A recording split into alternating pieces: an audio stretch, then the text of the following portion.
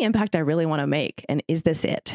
I have an incredibly strong love of Facebook and Instagram and an incredibly strong hate. Hi, I'm Abby Gibb, and welcome to the Full Body Fuck Yes podcast, a Soulfire production. This is an investigation and honoring of who we get to become in the process of embodying our dreams. If you're a rule breaker, paradigm shifter, and movement maker of today, then this leadership podcast is for you. It's time to finally take up more room on the page of your life. Welcome to the Full Body Fuck Yes podcast. Former Facebook exec and creator of Facebook Stories, Dr. Erin Baker discusses what we really want as humans. As a psychologist and as somebody who worked at the place that we know to be social media, what do people want? They have no idea. Deep down, Facebook is deciding what it looks like to be connected. Connected to both each other and ourselves. Dr. Erin says our greatest impact comes from deeply knowing, liking, and trusting ourselves and doing all of the work we want to in the world from that space. Together, we also investigate the power of being able to move fluidly through our identities, not just gender, and the power of leaving ones behind when they no longer serve us. Before we begin, if you've ever dreamed of sharing your story on the world's most sought after stage, then this is your sign to fucking go for it. I have personally given 2 TEDx talks to more than 1 million views and helped so many others do the same. My course, How to Land and Embody Your First TEDx Talk, will teach you everything you need for not only how to craft your talk, but also land it and spread it with ease. It's on sale today. The link is in the show notes and also on my Instagram. Now to Dr. Erin. Wait, tell me what your shirt says right now. Holy shit, I love Right this. now says it's got straight, gay, bisexual, lesbian, trans, queer, all crossed out, and then says a person. Yeah, you are a person. You are a person. Yeah. Dr. Erin, what are the other shirts you have that I love? Okay, so there's I got 99 problems. And being misgendered is one. Yep. I've got too cute for a gender identity, which is my profile picture on Facebook. And then I've got another one that says human as fuck. Human as fuck. Yes. Human as fuck. Dr. fucking Erin. Yep. That is the best introduction I could give anyone. I am so grateful that you're here today. I'm grateful you brought your shirts. I mean, I did it for you. I see. I appreciate it. I appreciate it dearly. We have so much to talk about. I know. Can I start with the fact that I just love you? I just love you. I just think that you are such an extraordinary person, and it is such an honor to have you here. Thank you. And bringing the party shirts is part of that. Tell me today, what today is giving you the full body fuck yes about your life? Honestly, having a powerful as fuck conversation with you right now. Yeah. Like I challenge you offline to like bring it. Like, you did. Fucking bring it. Let's go. Let's talk about it. Yeah. Because there's so many facets to your story that are fascinating. And there are pieces that everybody actually doesn't know the background of, but there's this little thing, you may or may not have heard of it. It's called Instagram stories. It's tiny. Little thing we tend to use on like literally the hourly basis. And you are looking at one of the key people that brought that to life. How do you feel about it now? Years after. I have so many things to say. I know. Just go. How do you feel about it? So social psychology is basically why humans think, feel, do what they do. Mm-hmm. And oftentimes it's around in the real presence of people or like even the imagined presence of people. So it's everything from our identities to how we show up in groups. So Instagram, Facebook, most people don't know this, but we actually cared. I don't even want to use we anymore. They actually cared about understanding people deeply and building things for people to be able to share. And so when I went there, that's what I was really excited about. Mm-hmm.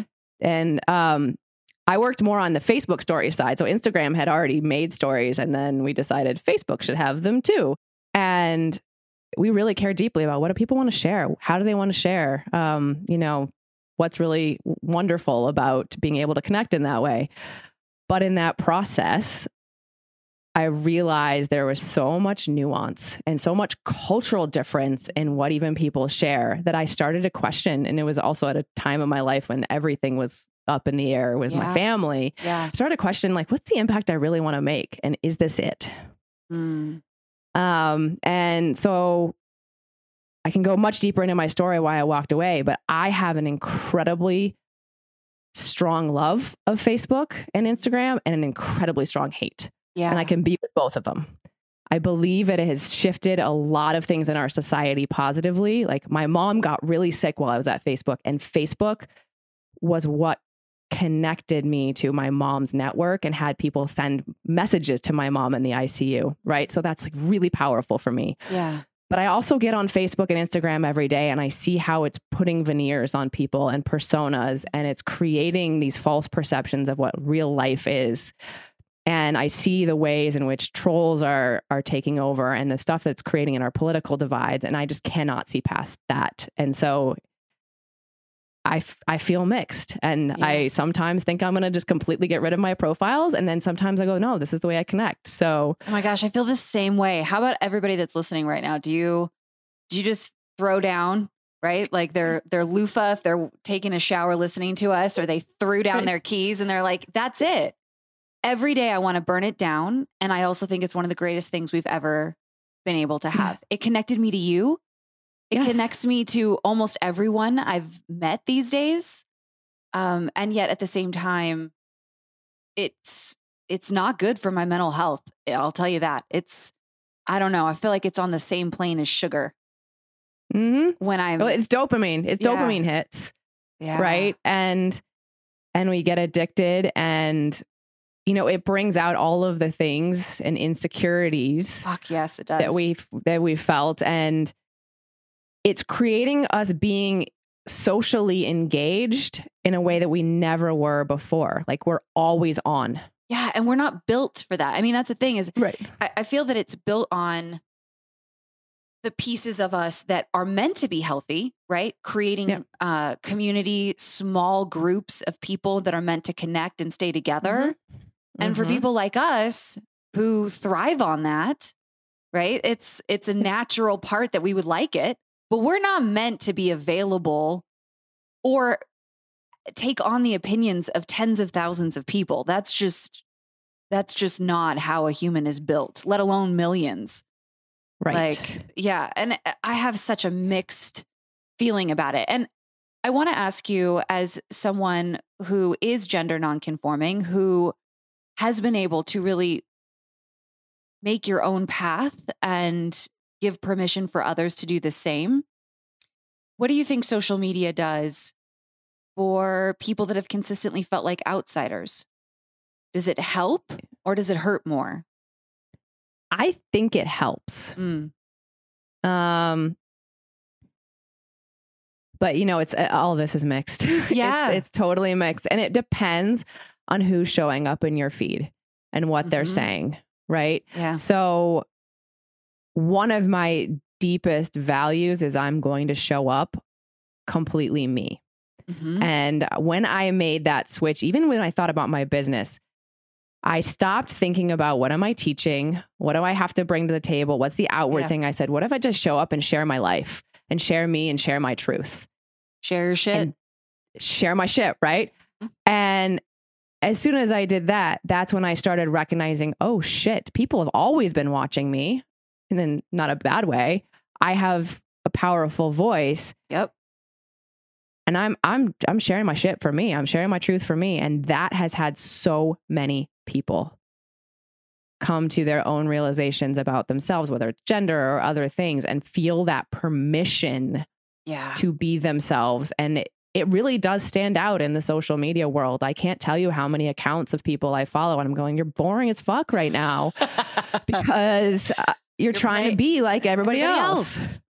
Right? It goes to the lowest common denominator sometimes. And then other times there are these diamonds in the rough like you that just truly shine every single day of how you're showing up. And In my second TED Talk, I talk about a lot about social media, and your old bosses, the old honchos over at Facebook, told us that we scroll through, as millennials especially, about 300 to 600 feet at least per day, which is the length of at least 1 or 2 football fields. So we have to think about how we're curating our reality, or what people are inside of our football stadium influencing what we consider to be, and I use air quotes, reality of the day. And the algorithm, of course, is a downward spiral that just continues to show you more of a confirmation bias. Absolutely. So that's why I feel so passionately about having you on this podcast, about amplifying voices that don't sound or look like everyone else, because this world doesn't look or sound like whatever you look like. It just doesn't. There's just so much more nuanced, as we talked about. And before we get more into your personal story, which is fucking fascinating, cannot wait. I want to know a little bit more from an expert on 2 fronts, as a psychologist and as somebody who worked at the place that we know to be social media. What do people want? They have no idea. See, isn't that like the quote? Like if they knew what they wanted, they would have just wanted faster horses. Yeah, that's a big one. Although there's nuances to that. So as a former researcher, you're like bullshit, abs. Right. So, I mean, it's true in some ways, and it's not true. Deep down, people want to feel connected. Right. So what people want, if you ask them, do you want, faster horses? You'll get that like surface level thing. If you can ask the deeper questions about at the core, what do people really want? It's things like love and connection and fun, and what then Facebook does is decides what that looks like. That's the piece, right?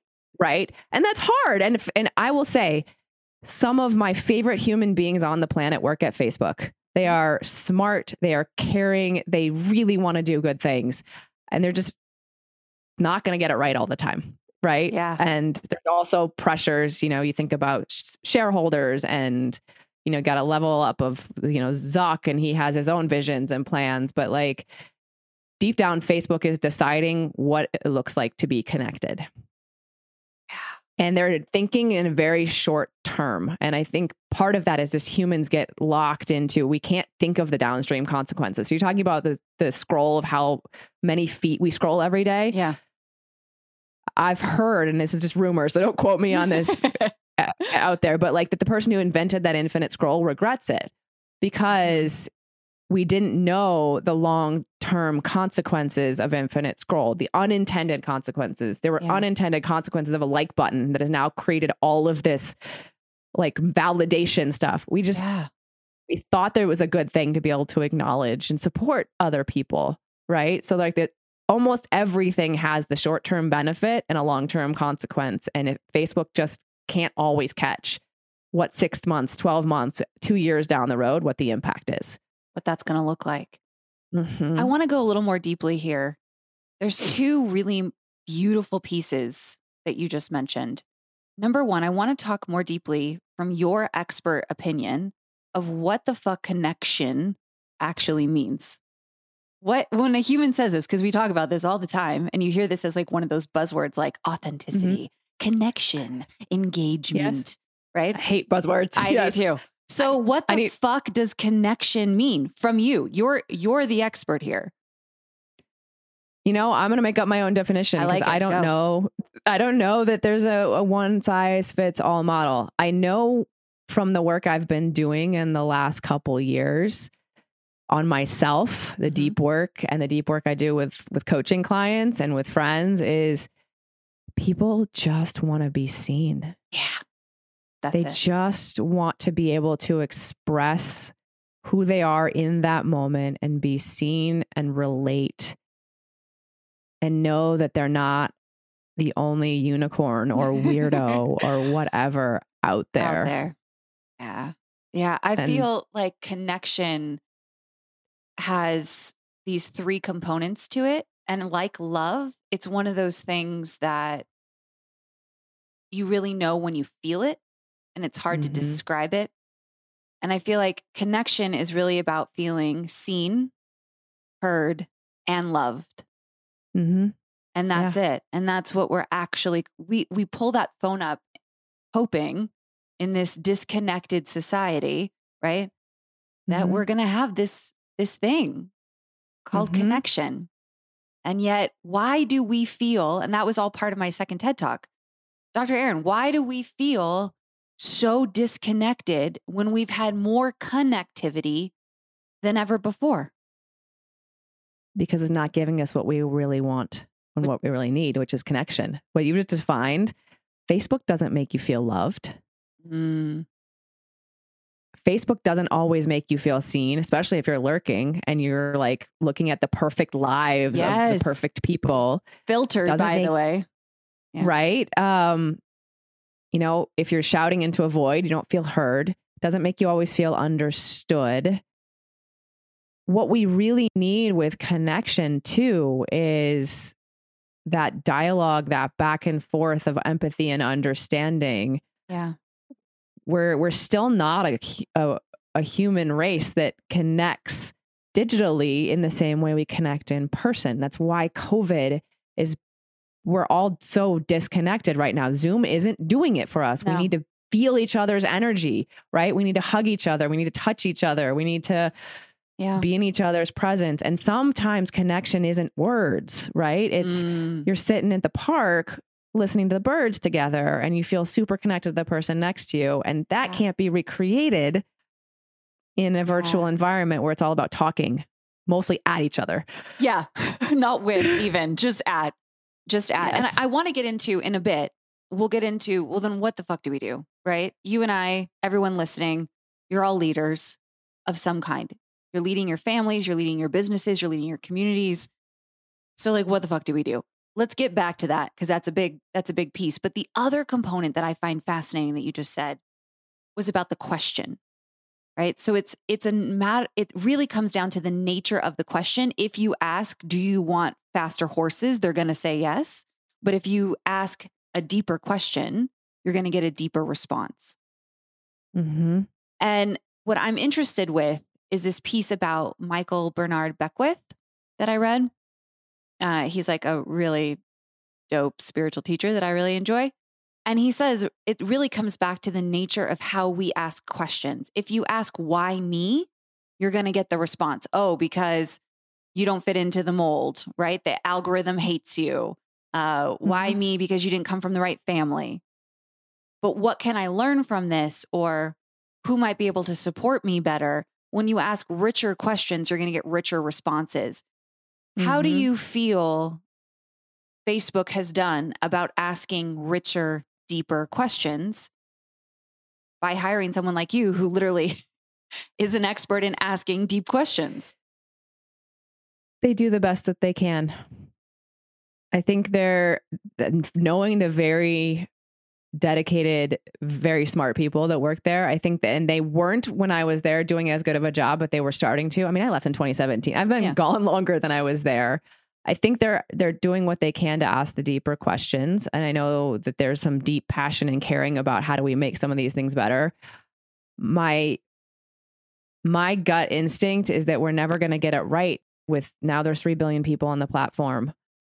It's just, you think about all the cultural nuances that are happening, different things happening in different parts of the world, just the diversity we have within the US. And we've never in humanity had any product or service that reaches this many people.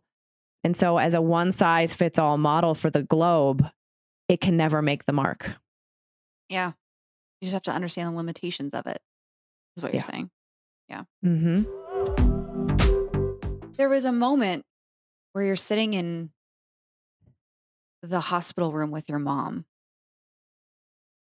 that really brought all of this. You as a human being, you as a daughter, you as a child, you as an employee, you as a partner, all of those pieces came to a head. What happened? I just love the way you asked that question. Thank you. Yeah. So 2017. Yes, 2017, February. My mom, my grandmother died in Iowa, and I went to the funeral, and my mom at the funeral said, my back's really hurting. And the day we parted ways, she couldn't even bend down to put her socks on. So I helped her put her socks on. A week later, I get a call from her husband saying, Erin, you need to fly down. She is going in for emergency surgery. And what we found is that we don't actually know the cause, but she had a staph infection, almost the size of a tennis ball, in her spine. Oh, shit. That staph infection, they did spinal surgery, but it spread to her entire body and turned into spinal meningitis. And she was comatose for, I don't know if it was 4 weeks, 5 weeks. I can never remember at this point, but we didn't know she was going to live. Yeah. So the last memory of my mom is helping her put her socks on at my grandmother's funeral. A week later, she's in the ICU on a ventilator, not with us. I had just been promoted a couple months earlier to manager of this team that I had basically been managing for a long time. And I had finally in my head, after 3.5 years of some pretty big struggle, made it. Yeah. And we were about to launch Facebook stories to the world. We'd had it out in 10 countries. And Mark Zuck needed some data that would help support whether we could go global. And one of my colleagues that I called my work wife said, I can take this. And I said, no, I want this. This is my chance to shine in front of Zuck. Yeah. While my mother is fucking laying there comatose. I'm not in the room with her. We couldn't be with her at all times, but you'll appreciate this. I'm in the ICU. There's 2 TVs in the ICU. One is playing Fox News and one is playing CNN. Shit. And so I'm getting like Donald Trump from 2 different perspectives. Oh, you don't need any of that while you're also in the ICU.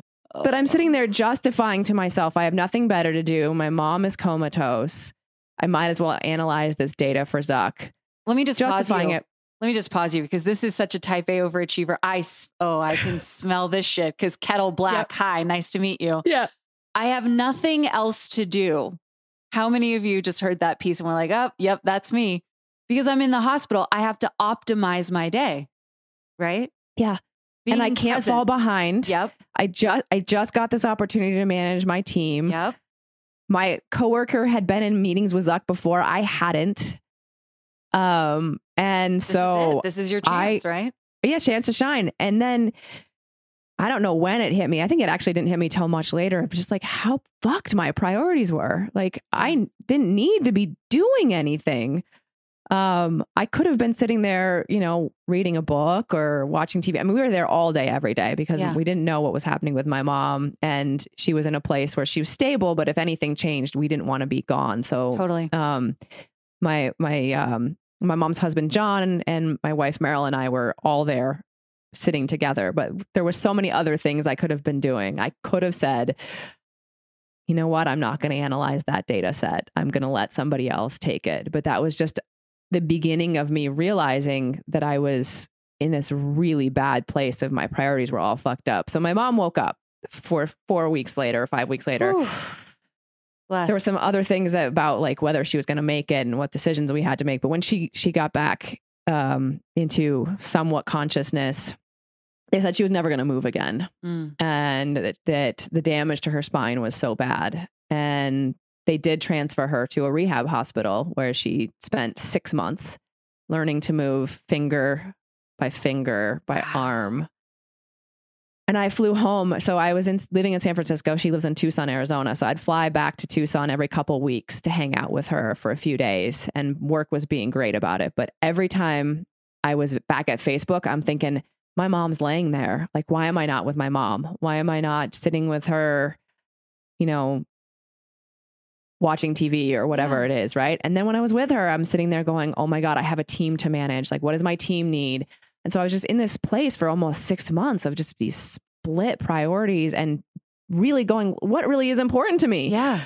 What does all this even mean? I mean, that is hell on earth. That right there. And I was stressed. And then some new management came in at Facebook that I was kind of at odds with. And at one point, Meryl, my wife, she and I were at couples therapist appointment. We'd hired a couples therapist to help us with the stress of my mom. And Meryl turns to me and says, Erin, you've got to leave Facebook. It's killing you. Yeah. And I was so wrapped up in being at the most prestigious company on earth in my mind. Yeah. And I was moving up the ladder. I was successful. I had no idea what I'd be doing if I wasn't there. Yep. And I left. Yeah. And then it took me a year to decide I was going to be an entrepreneur, but I left. And the whole time I'm going, how do I spend more time with my family? How do I rebalance? How do I not let something like a job take over? Yeah. And I want to come into, of course, what that started to look like for you, but let's break this down. I want to pull it out like an accordion, and I want to get a little bit more into some of this conversation, because the moment that you decide to leave, as you saw it, the most prestigious company in the world, the most influential company. I don't care what anyone says. It's either that or Amazon, but pretty much they're the most influential companies in our lives. And you leave. And it brings me to a really yummy, deep conversation. I feel like I'm about to eat a slice of chocolate cake with you about identity. Yeah. So much about all of us at some point. There's no one listening to this podcast that hasn't already had at least one identity death. They're maybe in it right now. I'm in it right now. I feel like I'm being filleted open as we speak. Like, nobody asked a snake what it feels like to lose its skin while it's alive. Like, it's not fun. So let's talk about it. Let's talk about identity for you. Yeah. That's what I was holding on to, right? It's this identity of, I was not just a Facebook researcher, I was a leader, I was a researcher. I was absolutely terrified that there were no other opportunities out there that would be it wasn't prestigious, it was just as fulfilling or as fun. The thing that was so difficult for me was that my entire social world was also Facebook. So I had moved from grad school. After I left grad school, I went to Facebook, and actually several of my grad school friends ended up at Facebook too. Right. And so my entire circle of friends for 5 years in San Francisco was my set of coworkers. And so I was literally leaving my entire world behind. Yeah. That world that made you, as we just talked about, feel seen, heard, and loved, that you mattered in this world, right? Yeah. That you were enough. Yeah. That's and that was the part that was so toxic for me, is that I was sourcing my enoughness through the ladder, the achievements, the promotions, the 6-month you exceeded expectations cycle. I liken it to that. It's like every 6 months I'd start at the bottom of the ocean, like Mariana's Trench, right? And like all the pressure was like crushing me. And so I was just swimming up all the time. Right. And I get to that 6-month bonus promotion, and I'd finally reach the ocean surface, and I take a deep breath. And then I go right back down to the bottom. Yeah, that's what I was going to say. And how long did it last, right? A breath? Briefly. Yeah. A breath. Yeah. And so that was just my constant cycle. And so here I am, my whole worth, my whole identity, my whole social world is wrapped up in Facebook. And so that what was keeping me there. And I had outgrown it. And it was absolutely terrifying in some ways. And yet the day I left, I remember I had to get an Uber home because I couldn't take the shuttle home. I remember like the freedom. There's a song, my favorite artist, Vienna Tang, has a song called Goodbye, New York.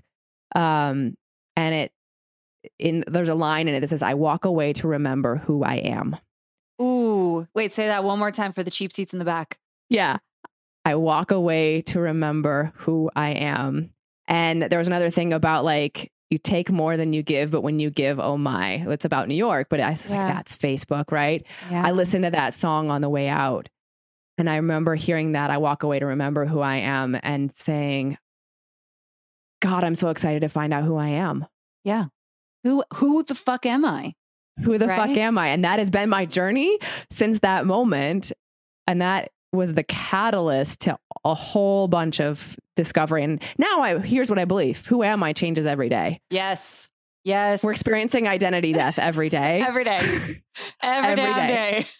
Every day. And we're building up identities that we shed, but we're also bringing things along with us. And so I'm trying to also remember part of me died when I left Facebook, but a whole bunch of me still came along. Yeah. What was the one part of you that died in that moment? The biggest part of you that died in that moment? Ooh. I'm trying to think, like 3 or 4 things swirled. The biggest part of me that died was the person that was going to go up the leadership ladder at Facebook and I knew that at that moment, actually, when I moved on to Microsoft, I knew Microsoft was a stepping stone. I didn't know what it was to yet. Yeah. There was some stuff percolating for me, but I knew it was a stepping stone and that the corporate ladder was not for me. Yeah. Yeah. And that had been an identity I had really built up in me. The identity that didn't die was the person who's insanely curious about what's going on deep in people. Yeah. And that's where my superpower lies. That's what I like to pull out. And that'll never go away. No. I'm insanely curious about the depths that we can go to. I love this word curious. I've been sitting with that word actually a lot recently about just staying curious about my life. When I said me too in that moment on the kitchen floor, what died for me was this certainty around being famous, right? Like you'll never be traditionally famous. Nobody will know you. Nobody gives a shit about you after this moment. You don't matter.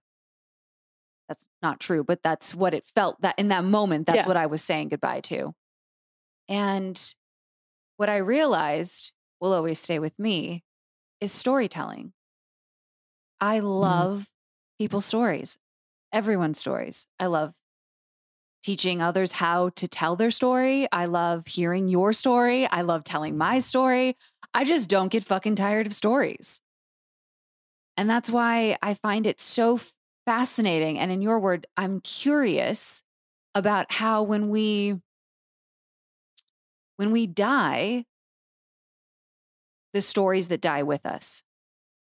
Because in that moment for me, and I don't know for you, in the moment for me, a story that only extrinsic validation made me matter, right? So ratings made me matter, likes and shares and views and the amount of people in a day. I would count sometimes, but I would, of how many people said hi to me or noticed me or whatever.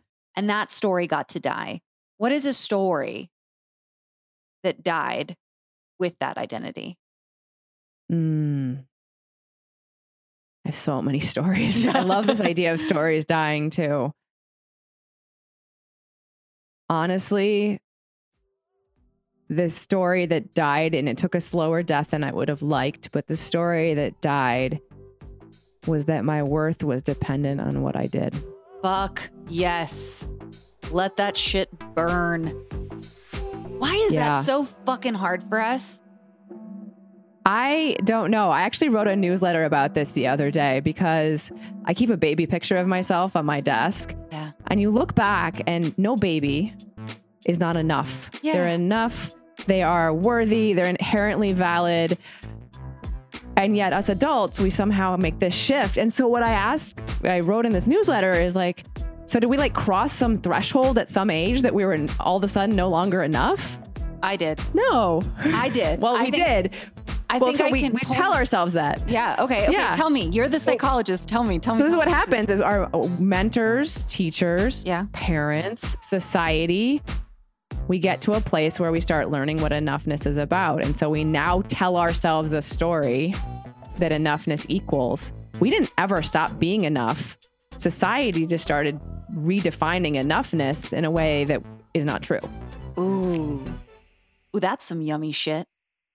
Oh, I like that. Because see, until this moment, I am today years old, Dr. Erin. I would have told you, oh yeah, I know exactly. I know exactly when I thought I wasn't enough. And I realized that I wanted the gold stars in first grade across your name, on the wall. And Yep. I call it my gold star voice. And I'll be damned if there's anybody else who's going to have more fucking gold stars than me. Hell no. And that shit fueled me. What is made of a gold star? You get that shit at the 99-cent store. I don't know exactly, right? But I was so sure that on the next rung, the next show, the next thing, there'd be that star. And I lived on an idea, not even a real thing. And that's what I'm so fascinated with about these stories that we get that die if we let them, and the stories that we create. And I want to just chat about for you from so many different, oh God, you're fascinating. So many different fucking facets of you. So to me, by the way, I'm having the greatest day of my life. Like this is a full body fuck yes conversation. I am, just to let you know, I'm having so much fun right now. Me too. Okay, so good. Okay, great. What I'm fascinated by, curious in your word, is this story dying around identity and then the creation of a story? Or does all of that die for you and you're just Erin? How did this death at Facebook and you being able to be an amalgamation, you're such a fantastic, beautiful alchemy of elements that gets to just be human instead of a box. How did that come to be as your identity? Oh gosh, there's so many different ways I could handle this question. Here's what I'm going to start with. Okay. What I came to just discover in the last several years, and it's a result of this gender exploration I've been doing, is that our identities are just so fluid, and that we have access to the infinite, there's every identity is accessible to us. So I actually don't know that I have called my identity died. I've actually just put it away in the I think of it like as a big pool. Like there's an ocean of different identities that you can swim in and pull out at any different time. And so the identity of that person that was, only worthy when they achieved that identity, or the identity of like the corporate ladder person, that identity is just in a pool. And if I want to bring that identity back that's healthy, I will. Ooh, I like this. Okay. Right. Okay. Right. And so now I get to play with this idea of, well, what identities am I trying on today? What identities are present for me today? What identities no longer feel good? And it's actually been such an eye-opening thing as I've started a business. Being fluid in my gender has let me be so fluid in who I am and how I show up in my business. And it gives me permission to pivot at a moment's notice. Oh, I like this. Okay. All right. How did you give yourself permission to be gender fluid? What the fuck does that mean? Help me. Okay, well, it took a while for me to give myself permission. Let me just start with that because it's not easy. Yeah. So there's a sort of like, I'm 37, so 37-year history of this, of when I was a kid, I definitely did not want to be a boy, but there was some part of me that was like, wait a sec, was I supposed to be a boy? But I really don't like being a girl. And so for my whole childhood, there was just this sort of like, I don't get it. I don't fit in these gender boxes. But female was, I didn't know that there was anything in between, right? Why would I know? There's just male, female. And so I just sort of grew up discombobulated. Yeah, that's what I was going to ask you. How did that form, feeling so, you know me, I love this word, embodied. Yeah. Right? And feeling like you can't marry the elements inside of you.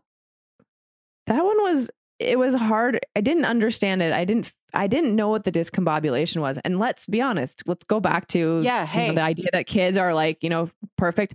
I had no idea something was different or wrong with me until someone started to point it out. I was so comfortable in who I was as a kid. I played basketball. I wore basketball jerseys everywhere. I walked like a boy. Like I just did all kinds of boyish things while being a girl until... I'm using boy in air quotes too. Yeah, right? Boy in air quotes until about middle school when someone started telling me that was not okay. And then I became not okay. Ooh. Right. Okay. And so I then just for middle school, high school, just tried my best to put myself in the female box. And I also was questioning my sexuality at the time, which was a completely different ballgame.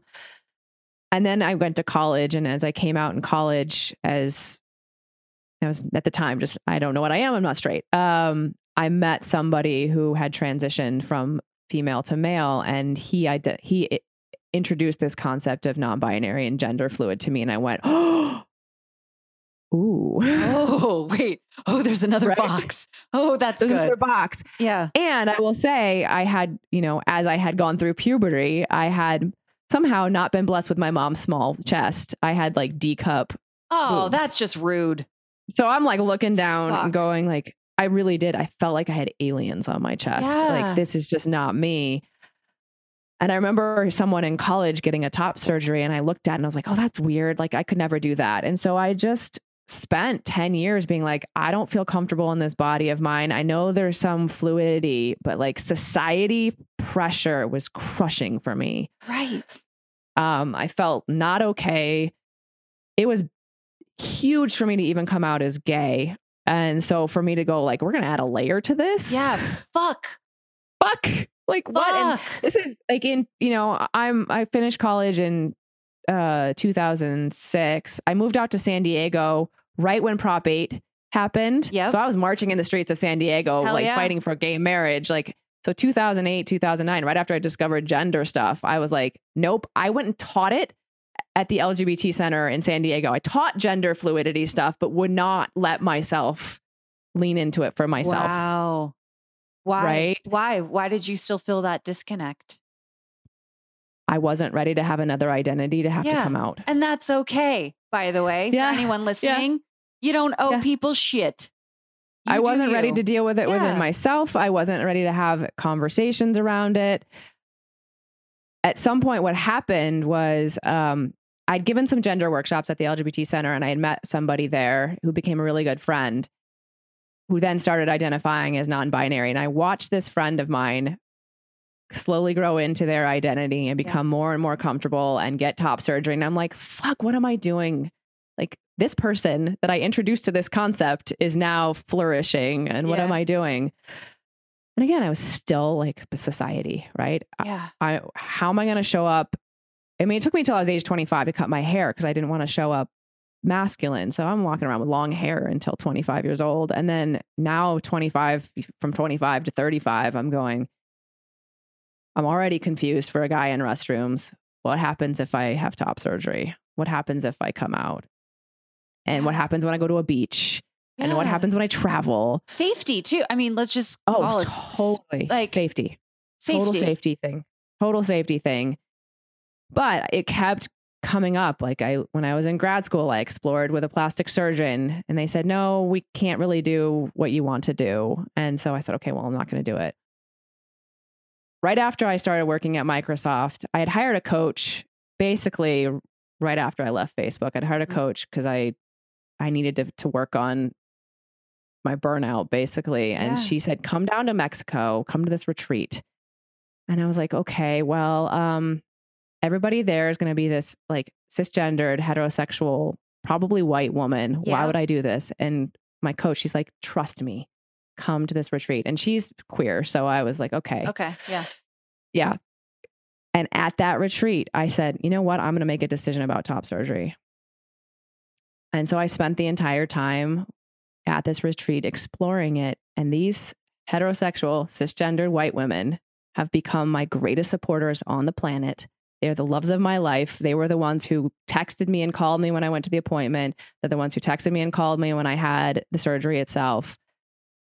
And what really helped is, I don't know if it was at the retreat or if it was my coach, she said, at what point are you going to choose yourself and not society?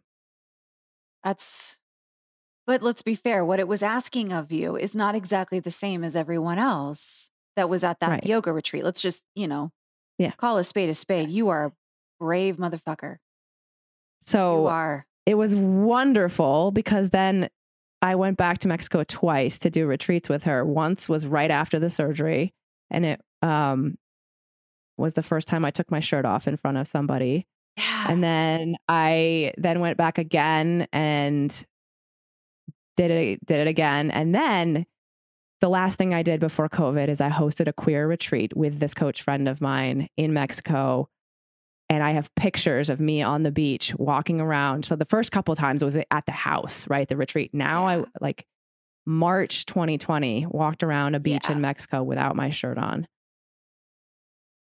And I think your question was, how do I give myself permission? It was taking these little courage steps along the way and giving myself more and more permission to be me and to be me more publicly, and seeing how when I did that, I had more permission internally to play. That's it. Oh, you are so brave. How did it feel to see externally for the first time how you felt internally? Because that's the piece I hope that if you are cis, heteronormative in this culture presenting, the privilege of looking the way you feel. And if you've not thought about that at home, I hope you sit there today and think about that, because I grew up looking the exact way I felt and was praised for it. I loved everything girly. Every dress you put on me.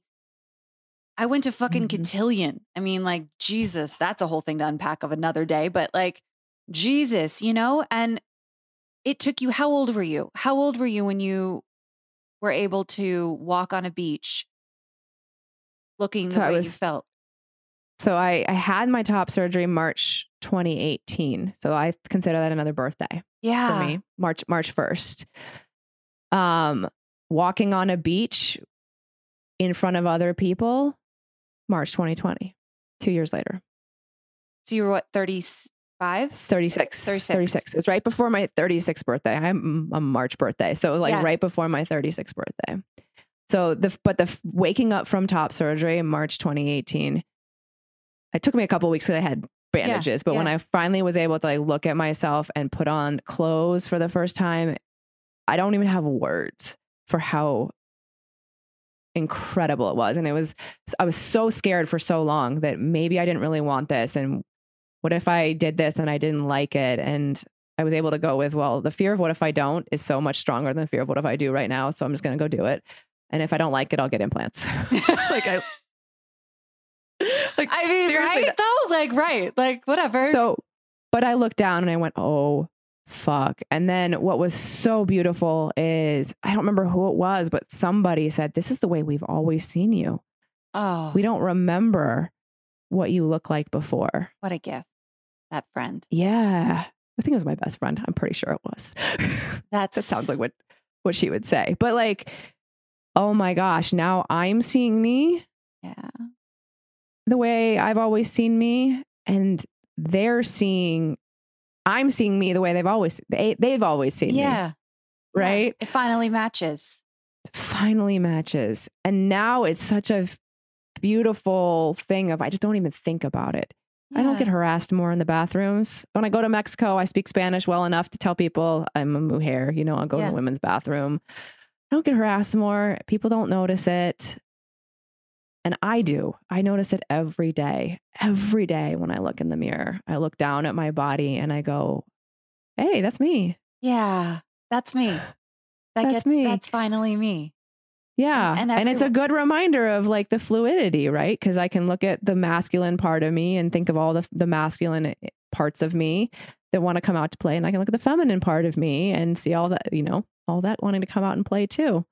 They both get to be there. And that is just so beautiful. That is so beautiful, because what I have discovered personally in my own life and with other beautiful, I consider to be friends and other leaders like you, is that the deeper that we give ourselves permission to just be, it can't possibly not permeate every other aspect of our life. So I just had Kelly Tennant on the podcast, who's also inside of the Academy. If you don't know, Dr. Erin is joining us as well. I'm so excited to be inside of the Divine Feminine Leadership Academy. And so we were chatting about both of our journeys towards our own sexuality. And for me, the way that I don't, obviously, just like you, I don't like boxes, but people love to ask you and put you in boxes. And the best I can say is that, okay, that I'm queer or pansexual. I like people, usually dudes, but not always. And like, that's the best I can say about me. And I didn't know growing up that we even had that choice. And so I know the power of the people that do look to us, who we're giving permission to say, it doesn't have to always look in a neat, perfect little bow. Yes. I'm not gay. I'm not straight. I get to have somewhere where I like people that are usually presenting as men, but definitely not always. And what I found so fascinating was when I started to explore my sexuality, when I started to have sex with people who presented in more unique combinations than I was raised back in the early 90s with, how that permeated and brought such joy to every other aspect of my life. A piece I haven't had the opportunity to talk about a ton yet, which is why I'm excited about this podcast. And I see this in you as a friend, is that when I started to say, oh my gosh, and give myself permission to say, I find her attractive, I find them attractive, I find him attractive, I said, and I find these parts about me attractive. There was like 100%. A whole fucking treasure trove of stuff about me. And I became a better leader. I had the confidence to create the business that you see now. I write in a completely different way. What was that treasure trove for you? I can tell on your face, you know what I mean. Oh, I totally. Yeah. I mean, it reminds me. So you're talking about, that permission to be, more open with who you're attracted to. I'm thinking about also the permission to change that. Yeah. So I have a good friend who came out at 40, and I knew her. She was actually the first person I ever had a crush on. And God, why'd you wait till 40? Yeah, right. You're like, she was straight. But I think there's this treasure trove when you have this permission. It's when you have this permission to love parts of other people, you get this love to love parts of you, to change parts of you. And it's like almost the most fun thing you can do is get to know you on a daily basis. And there's this part that's of, the work we're up to in the world that's actually very selfishly like all about me. Oh, and like 100%. Like no, all let's about just call it what it is. Let's go with it. I'm constantly on a coaching call with a client, and I'll like be teaching them something or asking them a question about something. And I'm like, oh, this is for me. Oh, okay. 110%. Fucking every day. I say, like, we can't go deeper with our clients than we're willing to go with ourselves. Yeah, absolutely. Absolutely. Yeah. And so that's the thing. When you are giving yourself permission to be more open outwardly, you're giving yourself permission to be more open inwardly. And there's this deep understanding of who you are and how you're changing on a daily basis. And I think what's been so fun for me is watching my evolution and watching it with curiosity rather than with trepidation. Like there's so much that we get fearful of, like you talking about grieving these old identities. I've stayed in communities or with mentors or with friends long after I've outgrown them because I've been preventing grief. And now I welcome the grief. Ooh. I was just saying this to a good friend of mine this morning. I said, now I'm not looking for opportunities to lean into fear. I'm actually looking for opportunities to lean into grief, because that means I'm growing. Oh, that's good. Oh, fuck, that's good. And it's real. Can we just, the grief, palpable grief. I mean, I'm in sobbing. And the opportunity that I found recently was I shared with two of my best friends and my mother very personally why I was grieving, what I was grieving. This life I thought I was so sure I wanted. And that society. You did. Yeah. And I did. 100% I did. And I'm not her anymore. And what society thinks I should be doing with my life and that I don't want to do anymore. And I was so sure, this is the interesting part. I was so sure no one was going to get it. And my mom sent me flowers with a card that said, sorry for your loss. And my two best friends sent me texts twice a day, just saying stories about mourning and grieving and death. Yeah. And that healed something for me that felt like I had always been a misfit or an outsider. In that moment, that love, that level of love, that healed something very deep for me. That's amazing. I felt seen. Yeah. I felt well, seen. And you've posted about this on Instagram in the last couple of days, and I've thanked you for sharing because now that's the special sauce. That's the humanity. That's the connection. The real shit we were looking for. The real shit that we're looking for. And the permission to feel grief and the seeking of grief. It sounds weird, but seeking of grief means that I am actually seeking the full human experience. And that was something I wasn't doing. That's it. That's why I wasn't doing at Facebook. I wasn't doing with my gender stuff. So the permission to be fluid, the permission to be open is really just a constant seeking of the full human experience, the full expression of me, the dark sides, the light sides, all the parts of me. And to just feel it and experience it and not try to run from it. Nope. That's where it is. That's the good shit of life. That's it. I didn't know that there was so much in that treasure trove. I didn't know that has come out. And how I've even watched you evolve in the last, few months that I've had the pleasure of getting to know you. And what I love about the movement that you're creating that has come from this treasure trove is that it is so like you, multifaceted, and that there's this micro to macro level about it. That is it's so beautifully constructed. I just really wanted to give you that as a friend at that feedback that thank you. You can tell you gave such care and thought. And it's so, as all movements are, so much more than you. So much, which is such a beautiful piece about when we really want to sit with our humanity. It's those that plant trees that know they'll never see the shade. That's a movement that you're willing to create. And that's what I see in you. Can you describe these three aspects to the piece that you're creating? So I need a new word for the first one because I hate these buzzwords. But I love it. Fuck it. Whatever. We'll invent them today. Whatever. So before I tell you about the movement, it's really important to me to say this because a lot of people that I work with, we're working with very similar people, right? Right. And they don't know. They have this burning desire inside them to do good, and they have no idea how to articulate mission, message, movement. I didn't know. I had to be in constant motion and constant iteration and constant rewriting of it.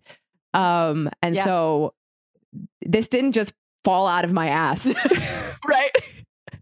This took a lot of articulation and a lot of exploration and a lot of figuring out who I was working and what my clients were up to, looking at the world, what was happening in 2020. And so my mission really is to create a more authentic, inclusive, and equitable world. Authentic is the buzzword I want to get rid of somehow. But authentic is all about within us at the individual level. Inclusive is at our community levels. And then equitable is all the stuff that, societally is fucked right now. And I do believe it starts in the individual and all of it ladders up. I believe the more we can get to know ourselves and love ourselves, the more we can love others and our differences. And that will then translate into the policies and laws and ways we talk to each other. So at a secret level, I want to create summer camp because that's the one place where everybody could show up and be freaky and be themselves. Yes. That's my secret mission. Can I do that with you? I want to do that with you. Totally. That's where that's where I came out. That's where I didn't come out there, but that's when I first was, there's this thing called gay. And look at that counselor. Ooh, she's really hot. We talked about this. I knew that I had a very different feeling than some people about Angelina Jolie. And I was like, yep. I think I don't have a description yet, but I feel something different for that lady than I do about other people. Yep. That was my summer camps that's the visual I see in my brain when I think about the authentic inclusive and equitable world. Yeah. And so I really am doing that in this moment, one person at a time. I'm obviously have bigger dreams for like how to take that up a level. But this is what I see. And I see even I've had a couple of clients who recognize that bridging our biggest divides has to happen with that internal stuff. And it really boils down to when we are wounded, when we are unloved, we wound and hate others. That's it. I say when we don't see and hear and love ourselves first, how do we think we're going to be able to do that in the world? We don't. Yeah. We can't. We can't. One of your favorite quotes, that's one of my favorite quotes from Ram Dass. We're all just walking each other home. And I feel like that's it. We're all just mirrors. Kelly Tennant and I just talked about this too. We're all just mirrors to each other to remind ourselves to continue to come back home. Mm-hmm. And I think that's what you do so well. If anyone is looking for a really deep and meaningful connection and mentor about coming back home to your greatness and who you get to be today, that's Dr. Erin, 110%. That is exactly what I do. It is. And home is a big concept for me. Right. That's what you're also working on in a book, right? Actually, it's shifted because you're constantly shifting. Tell me about this book you're writing. Yeah. So actually, I think that's part of the second book. So I had we have the same book coach, Patty, and I had a moment where there were two books in me and I kind of had a meltdown. Fair. I know the feeling. So yeah, there's going to be pieces of it in this book because there is a whole thing about coming back home. But what I ended up doing is I decided I needed to write a book that was really fun. Yeah. Really, really fun. And I realized, so you and I both have a love of nature. Yes. Right? When we go out into nature, we take the 10 essentials with us, right? So food, shelter, fire, all those things. I thought about what are the 10 essentials for taking your mission, your message, your movement, and creating the biggest adventure of your life. Oh, I love this. Writing about this thing called the land of possibility that you go hiking in on your mission. And then there's these 10 essentials tools, and they're not the things you think about putting in your backpack. So one of them is magic beans. One of them is a game board. One of them is a surfboard. Yeah, because you can fit a surfboard in your backpack. And there are all these mental shifts you make that bring you back into curiosity, fun. One's a lab coat. You treat everything like a scientist. It allows you to just, it's a super adventure. And I have this thought, Patty and I have been talking about, like, I'm actually going to create the physical things, because one's called the Hyla hat. I don't know if Shelly Paxton's talked to you about the concept of Hyla, but it's called high intentions and low attachment. So high intentions towards your goal, and your low attachment or no attachment to if you get there, when you get there, how you get there. It's like the foundation of everything I do. And so Shelly, love this. I talked with Shelly about this concept on her podcast, and she took it and someone said, oh, we can shorten to the Hyla. And I was like, ooh, the Hyla hat. So now I'm going to have an actual hat you can put on that says Hyla. Right? I'll wear that hat all day long. So I'm super excited about it. And so it's just going to be this really fun thing. And it's going to be all about how do we, have this fun adventure. But the secret is, what it really gets us to do is know, like, and trust ourselves. Yeah. It really comes back to that. All of it. And I'm going to talk about the non-essentials. You don't need to know why you're doing what you're doing yet. You don't need to know where you're going. You don't know how you're going to get there. You don't need confidence. You don't need mastery of any sort. Nope. All you need is these 10 essentials. And so it could be for people at the very beginning, and it could be someone who's like been on a mission for a while and needs to come back home to the basics. Oh God, this is going to be good. This is going to be so good. I love this. I've loved this conversation with you. The last piece I want to touch on, this podcast is all about who we get to become in the process of creating our life and our dreams. And so who are you becoming is this fascinating human writing this book and creating this new entrepreneurial lifestyle. Who are you becoming? I don't know, and I can't wait to find out. Ooh, I like that answer. Fuck. God, that's good. Right. Yeah. I have just so learned over the course of the last several years that nothing is predictable. Mm-hmm. And when I can come at it from curiosity is a big thing for me, right? I almost had the curiosity cap, but curiosity was such a foundational thing for everything. It's the high hat. But like for real, like when I can be curious, the pressure is off. I get to just explore and I get to become and I get to change and I don't have to stick myself into new boxes. Yeah. I do know that I can be whoever the hell I want to be. Yes. I know I can do whatever the hell I want to do. Yep. And I'm just so excited to find out what that looks like. And anytime I get a dream in my head, the question I ask is, can I? Can I? Do I want to? Isn't that what it means to be human? Yeah. Right? Really, at the end of the day, when we finally release needing to have a gender, a sexual orientation, a fancy job title, all the things you need to check boxes.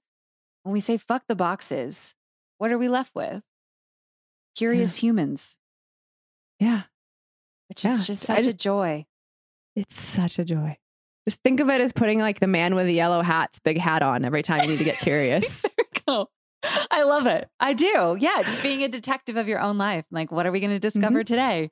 What is the mystery behind door number 2? Like, I don't know.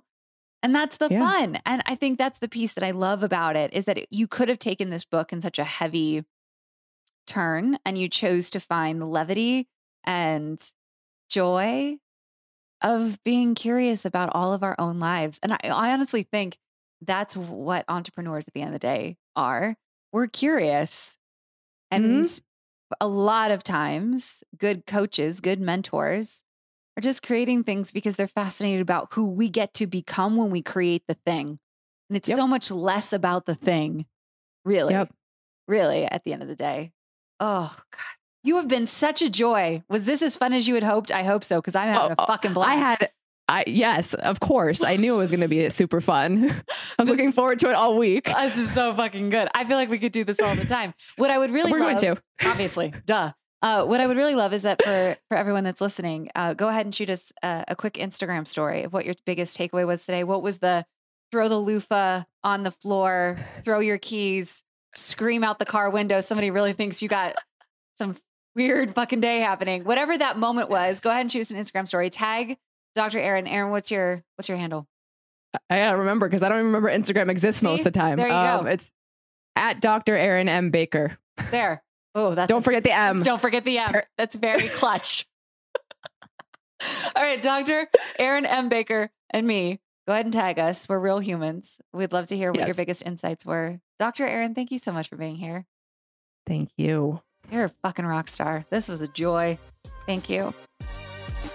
Thanks for listening to another episode of the Full Body Fuck Yes podcast with me, Abby Gibb. If you haven't already, don't forget to subscribe so that you don't miss a single episode. And it would mean the world if you leave a review so others know how kick-ass these episodes are. And I'm a real person over on Instagram, so tag me in an IG story at Abby Gibb and let me know what landed in your heart the most today. Thanks again for listening.